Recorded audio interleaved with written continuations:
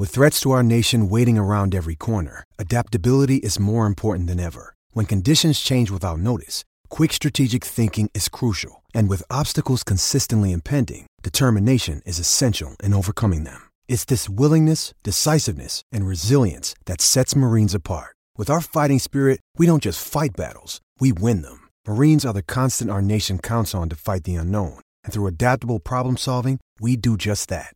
Learn more at marines.com.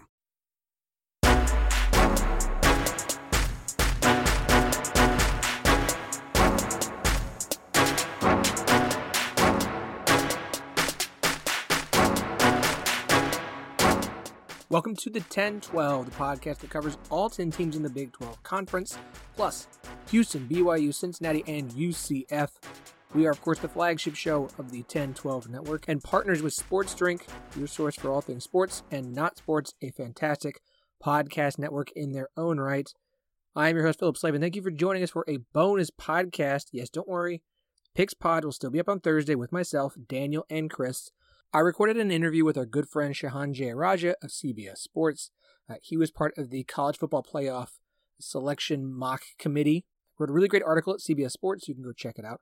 But I wanted to get him on to talk about some of the things that he learned from that experience and some of the takeaways that we can have for the Big 12 Conference specifically.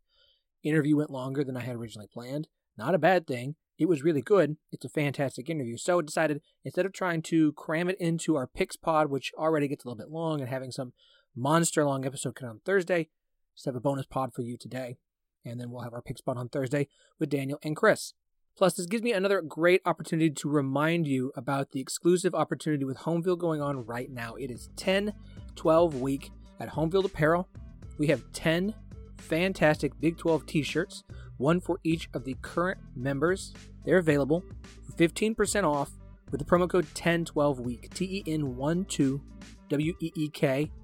Whether you're a first-time buyer or a repeat shopper, all these shirts, 15% off. So if you're a Baylor fan, Baylor's pushing Go Gold. There is a gold Stickum Bears shirt available. We got a Wreckham Texas Tech basketball shirt. Hail to Old KUT, the Sooner Magic, 13-0 2000 National Champ shirt for Oklahoma. Ride 'em Cowboys for OSU. Pride of Wildcat Land. It's a freaking Wildcat playing a bass drum. And of course, my personal favorite, or one of my favorites in this collection, the Rah Rah TCU Vintage Tee with the Horned Frog and the Pimp Coat and a pennant. I have it. It's incredible. There's a Cyclone basketball tee. It's amazing. Go check this out. Link is in the show notes. Link is on our Twitter account at 1012 Network. We'll keep posting it in the stories at 1012pod. You go to homefieldapparel.com/collections/10-12-week. 10 shirts. Absolutely incredible. 15% off whether you're a first-time buyer or a repeat customer. All you do is use the promo code 1012week, TEN12WEEK. This promotion ends at 11:59 p.m. on Sunday. And I believe that's Eastern Standard Time for those of us in God's time, Central Time. So, go make your purchase before it's too late. We appreciate that you do this. They're fantastic shirts. You're going to want one anyways. But this is great for Homefield. It's great for us. It's going to help us potentially have the opportunity to do more unique promotions for Big 12 fans with Homefield Apparel in the future if this goes well. So go shop, go buy. It's a great opportunity to get a shirt for your school or one of the other members of the Big 12.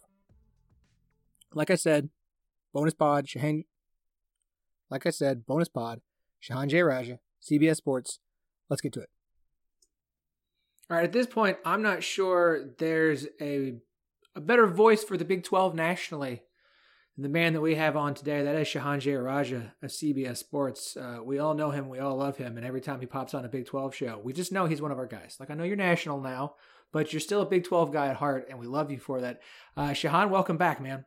Thank you so much for having me. It's been a little while. It has. It's been too long. It happens. You know, we get into the season. It's harder and harder to find time to bring guests on. But this was a unique opportunity and a unique situation. So we wanted to get you in. You were part of the College Football Playoff Mock Selection Committee that they do every now and then. I assume my invitation just went into my junk mail and I just completely missed it because who actually checks their junk mail ever? But Shehan, you wrote a great article at CBS about your time and some of the takeaways there. But as we all know, not everybody likes to read, and reading comprehension can be hard. So I wanted to get you on the show and kind of talk about some of your takeaways, for the Big 12 specifically, as a conference that doesn't get a team in every year but would like to. And then, of course, we know that the playoff will be expanding from 4 teams to 12 here in the near future.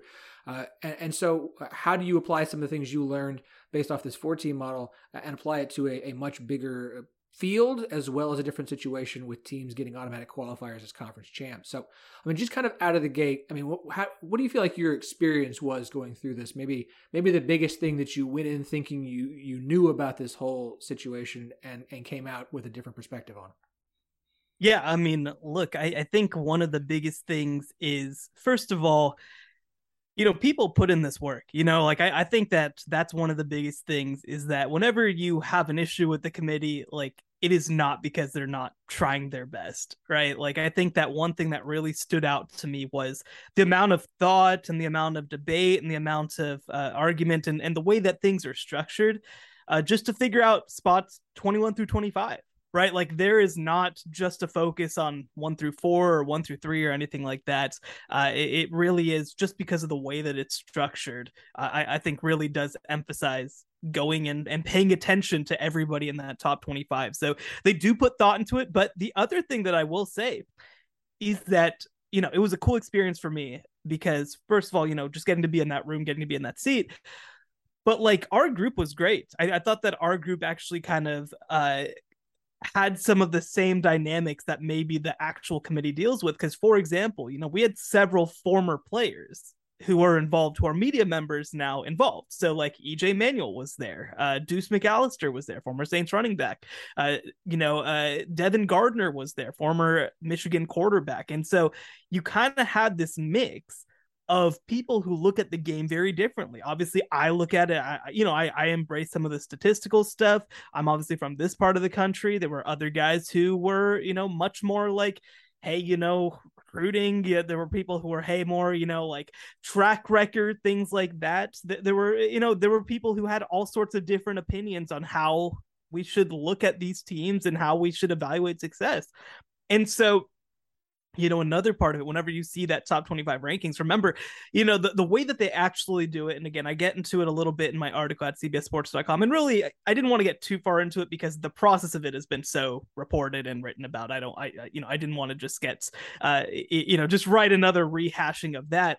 But basically, they split each of their voting groups kind of up into pods, right? So they vote 1 through 3, they vote 4 through 6, and then 7 through 9, and then they'll do the others in groups of 4 until they get 25, and then they'll go back and reevaluate if there's any sort of big discrepancies and whether they want to reevaluate. So which I think works in some ways and is interesting in some ways that I don't love. So, whenever we're discussing 1 through 3, we'll double it up and we'll discuss 6 teams at a time. And same with each group of 3, we discuss 6 teams at a time for that group of 3. For the group of 4, we'll talk about 8 teams. And so, but then it goes to secret ballot, and sometimes the ballot comes up with disparate things, right? So one of the things was we were asked to rank 1 through 3, and we ranked 1 through 6 to find 1 through 3.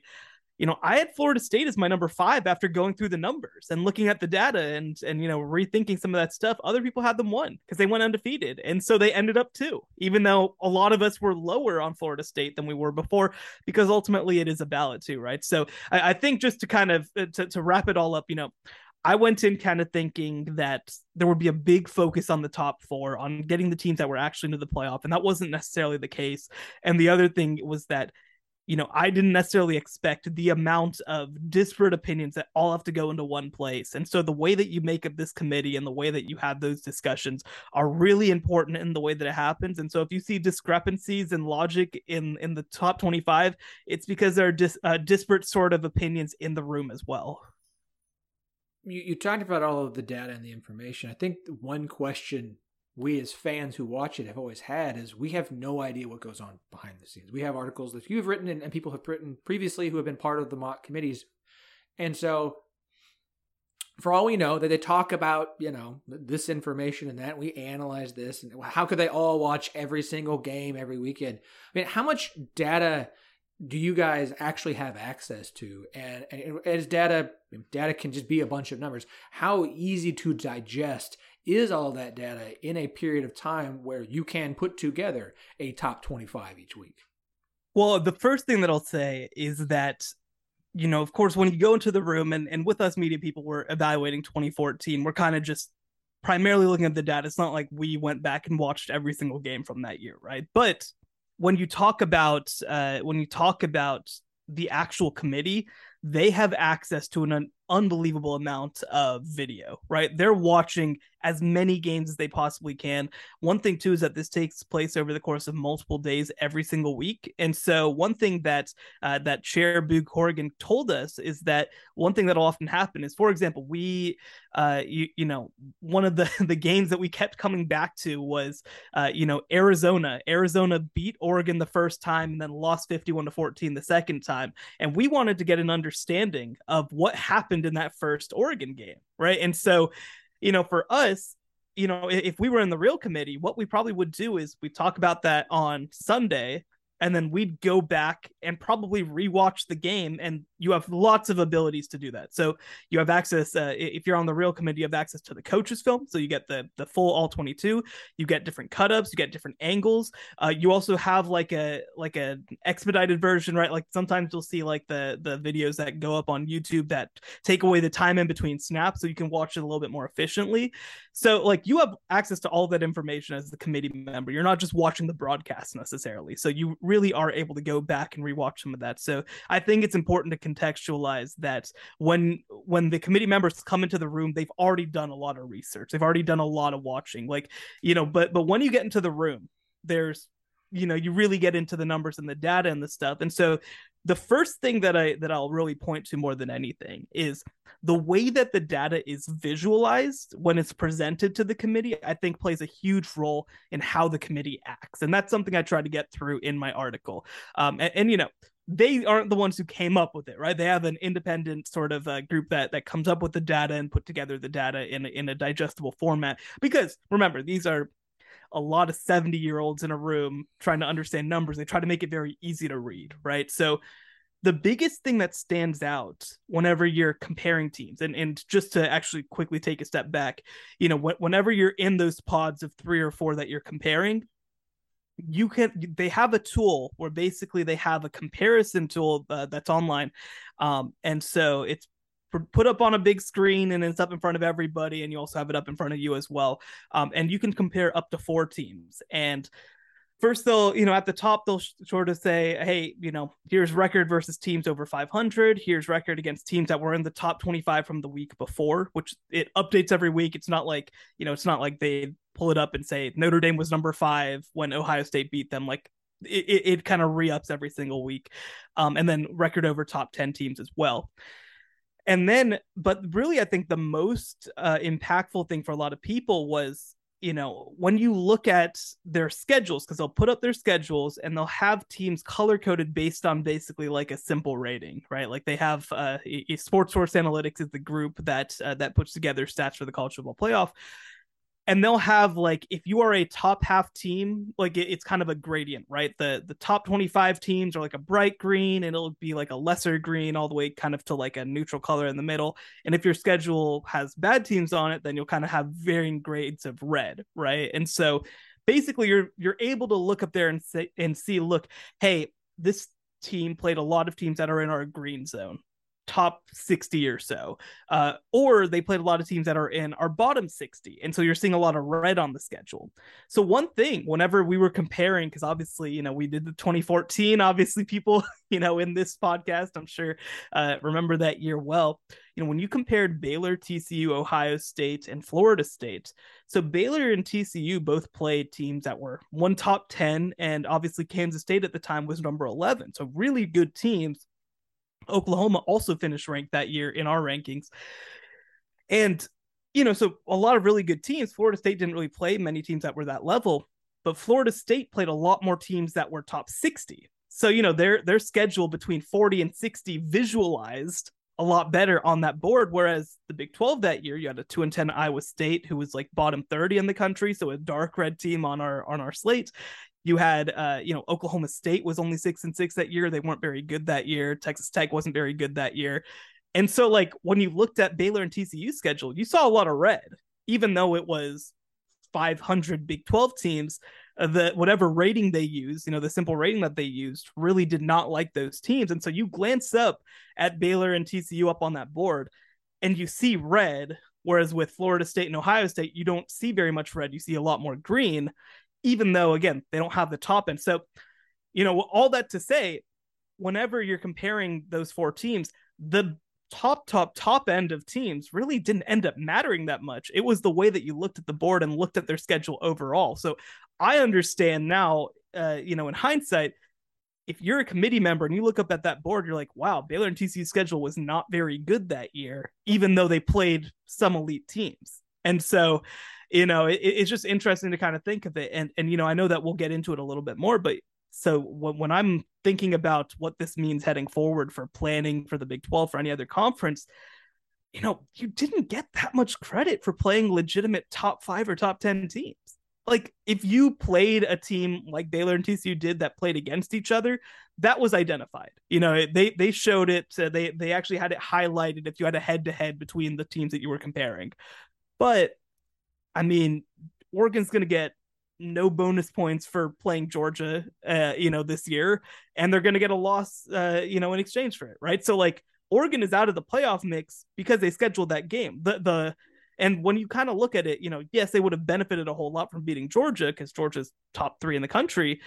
But, how much does that mean in terms of actually whenever the committee's there and looking up at the board and seeing your schedule? And they also had like a list of 12 key stats that, not like total offense or anything like that, like advanced stats that they kind of compare between teams. The same deal. They have green dots by the teams that are best in this category, red dots by the teams that are worse in this category. And so, they try to make it very easy to visualize. And so, for me, if I'm a team trying to plan for that, I would much rather schedule teams that are in the 40 to 60 range in non-conference and try to schedule multiple of those, as opposed to trying to schedule a marquee non-conference opponent, a top 10 type non-conference opponent, and then, whatever group of 5 team, and then whatever FCS team. I think that it is more important to try to have a bunch of teams that are in the top 60 type range than it is to have a top 10 team. And see, that's really interesting because it goes against the way we view scheduling. And the way we talk, you want to have a marquee win, right? You've got to have that, right. Have that marquee win on your schedule to help you with the rankings. But I mean, the idea of playing, okay, we're going to play, let's say West Virginia. You've got 2 P5s and an FCS, and Virginia Tech's not great, right? Pitt's good.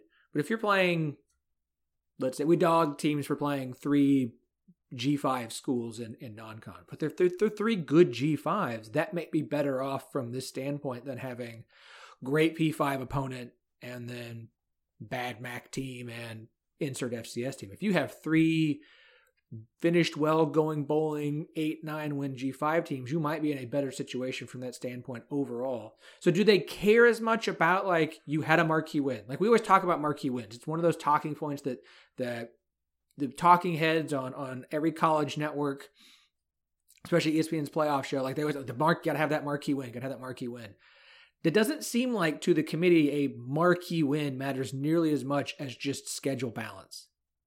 Yeah, I think just the way that it's visualized, I think that balance is more important. Now, if you've played no top 10 teams, I think that probably would end up dinging you, but you don't have to have beaten Ohio State to make the playoff, right? I mean, I think it's a different scenario maybe if you're Cincinnati and you kind of need that win to pull you up.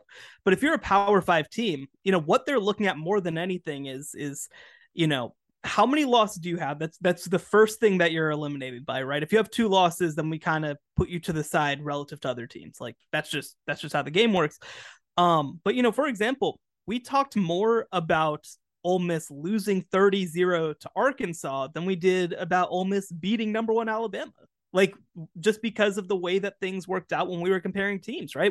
We wanted to get an understanding of what you were week to week every single time that you went out on a football field, and not, I mean, I'm even kind of running into this right now. It's in a funny way too, where, like, I put out my top 25 rankings every week. Right now, I don't have Texas Tech ranked, and it's like, how replicable is what Texas Tech did against Texas specifically, as opposed to how replicable is what Kansas State did against Oklahoma, or what Kansas did against Duke, stuff like that, right? Like that's, I think, almost what took the forefront, as opposed to being okay every single week and then having like an out of body experience one week, right? Like we wanted to get a better feel of what you were every single week.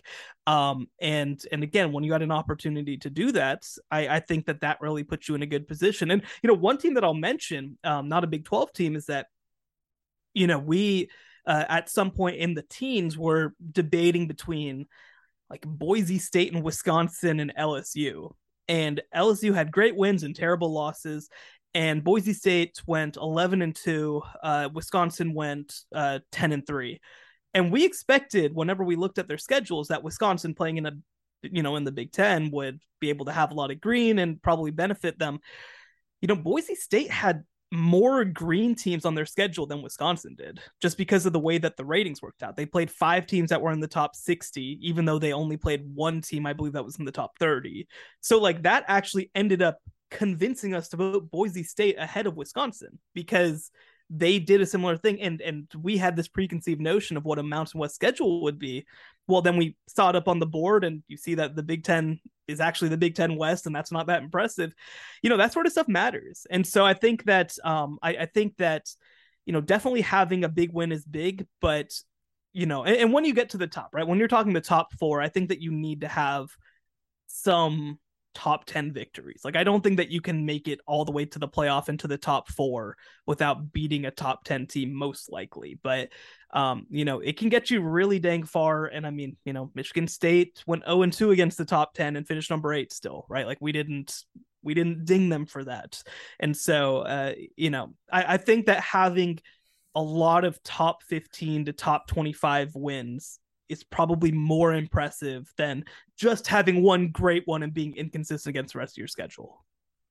I would be intrigued by somebody actually presenting teams' resumes in this way, because I this is the first time I've heard someone talk about that it is presented this way to the committee, but I've certainly never seen anybody present it this way as far as on TV. You're not, you talk, well, it's the SEC versus Mountain West, so it's just better. But is it? Like, what happens if your SEC schedule is, old Vanderbilt, Kentucky, Missouri, yada, yada, yada, yada, as opposed to a Mountain West team where you play all the other good Mountain West teams. So I would love to see somebody visualize that, whether it's on social, whether it's on TV, because I do think that would make for an interesting conversation debate. It's never going to convince some people, but I enjoy those things. Hey, this is Jamie Steyer Johnson, host of the Cyclone Family Podcast.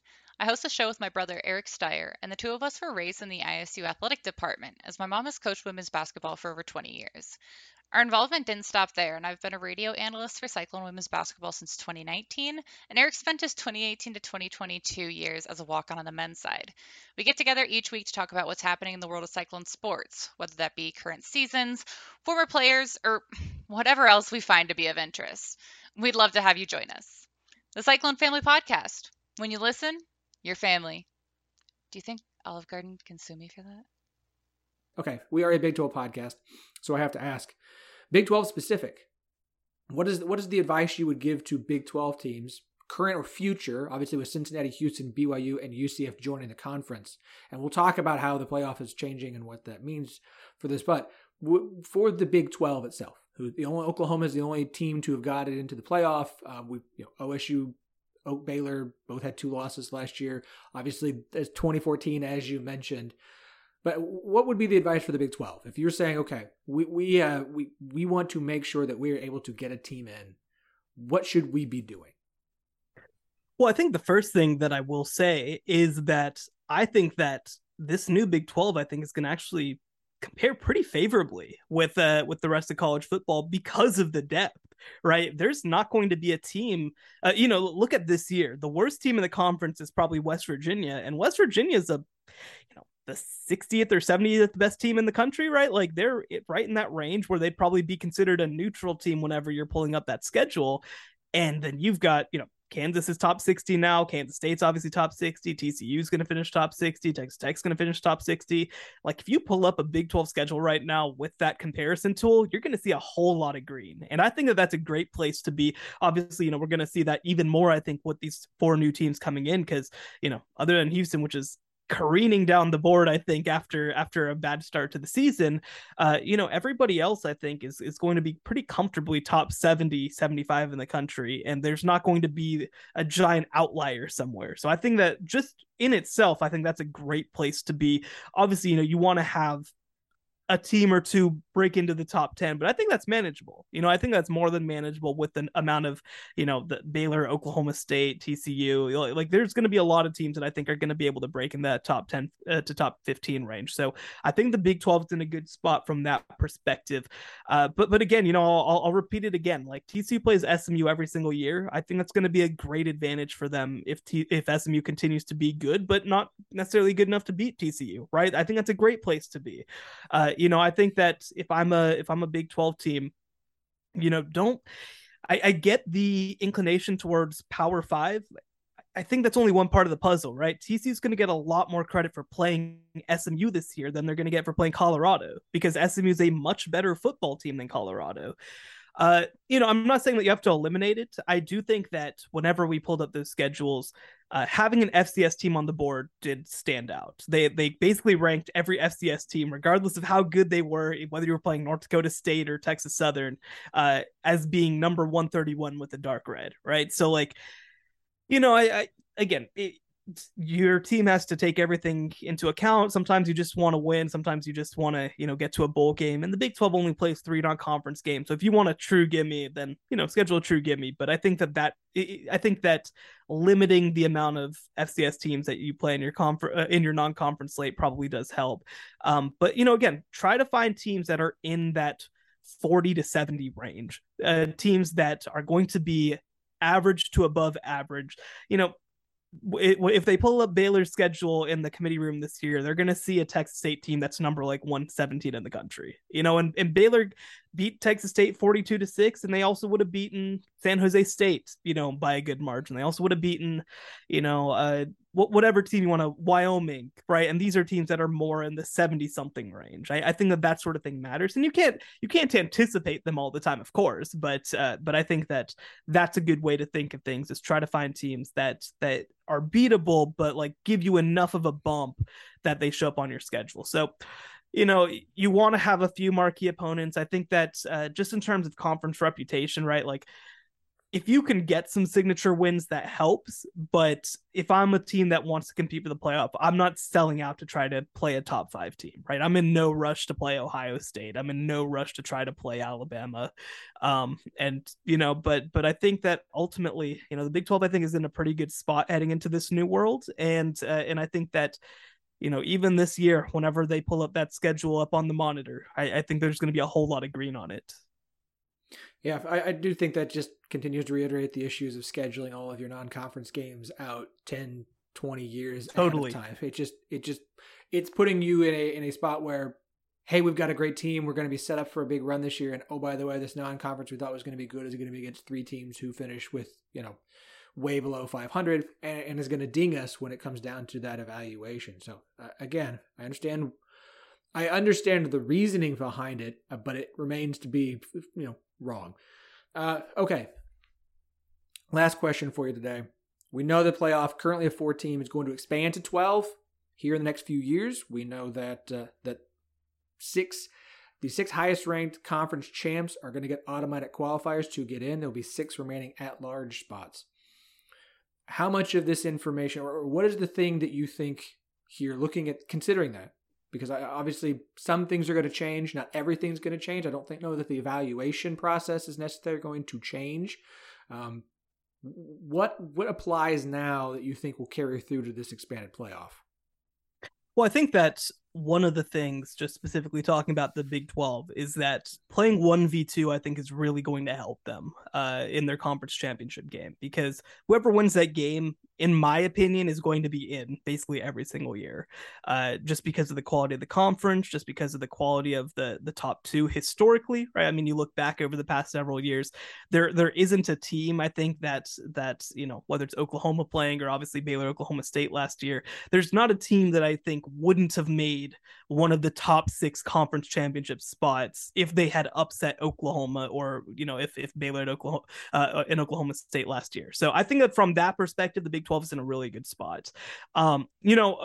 one big thing is I think that the game changes a little bit. Maybe with at large spots, maybe you can be a little bit more aggressive in scheduling. Maybe you can try to to target some of these teams at the top, because I think that the Big 12 typically, more often than not, is going to be trying to get one team in. They're just going to be trying to get their conference champion in. But, I think that maybe if you're trying for at-large spots, maybe you do try to get a little bit more aggressive with scheduling, try to pick up a few more head-to-head type wins with teams that you might be going, head-to-head against for an at-large spot.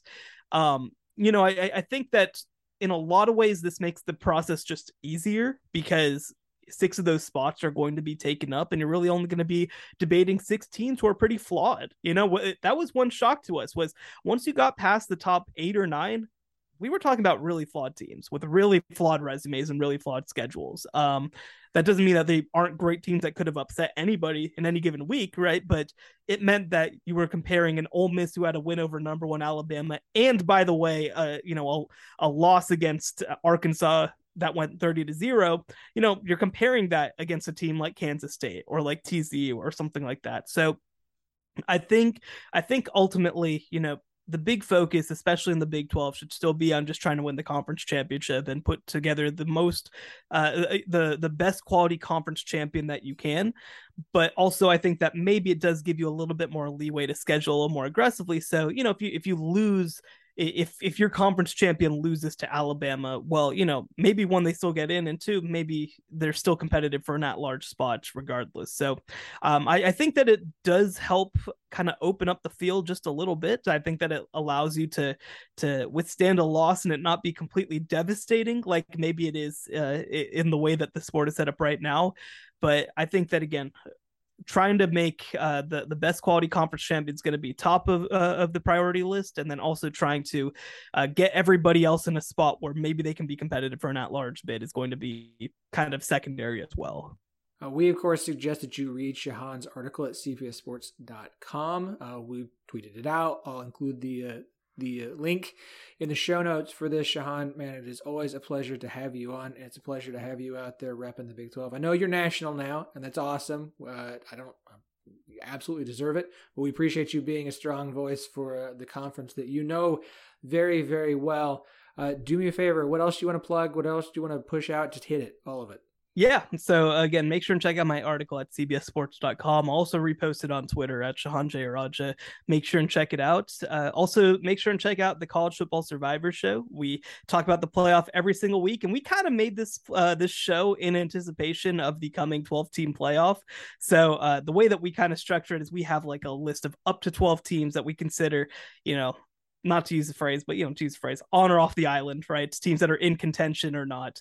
And so, we get to evaluate that every single week. Oklahoma and Baylor are in right now from the Big 12, although we'll see whether Oklahoma stays on the list after losing this week. That'll be kind of a point of contention, I think. So it's a lot of fun, and make sure and check that out at CFP Survivor Show.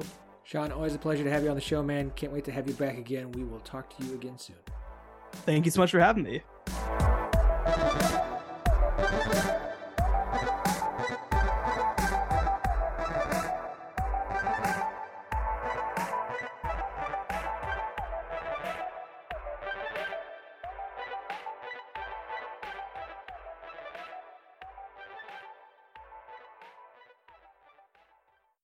Sports Social Podcast Network.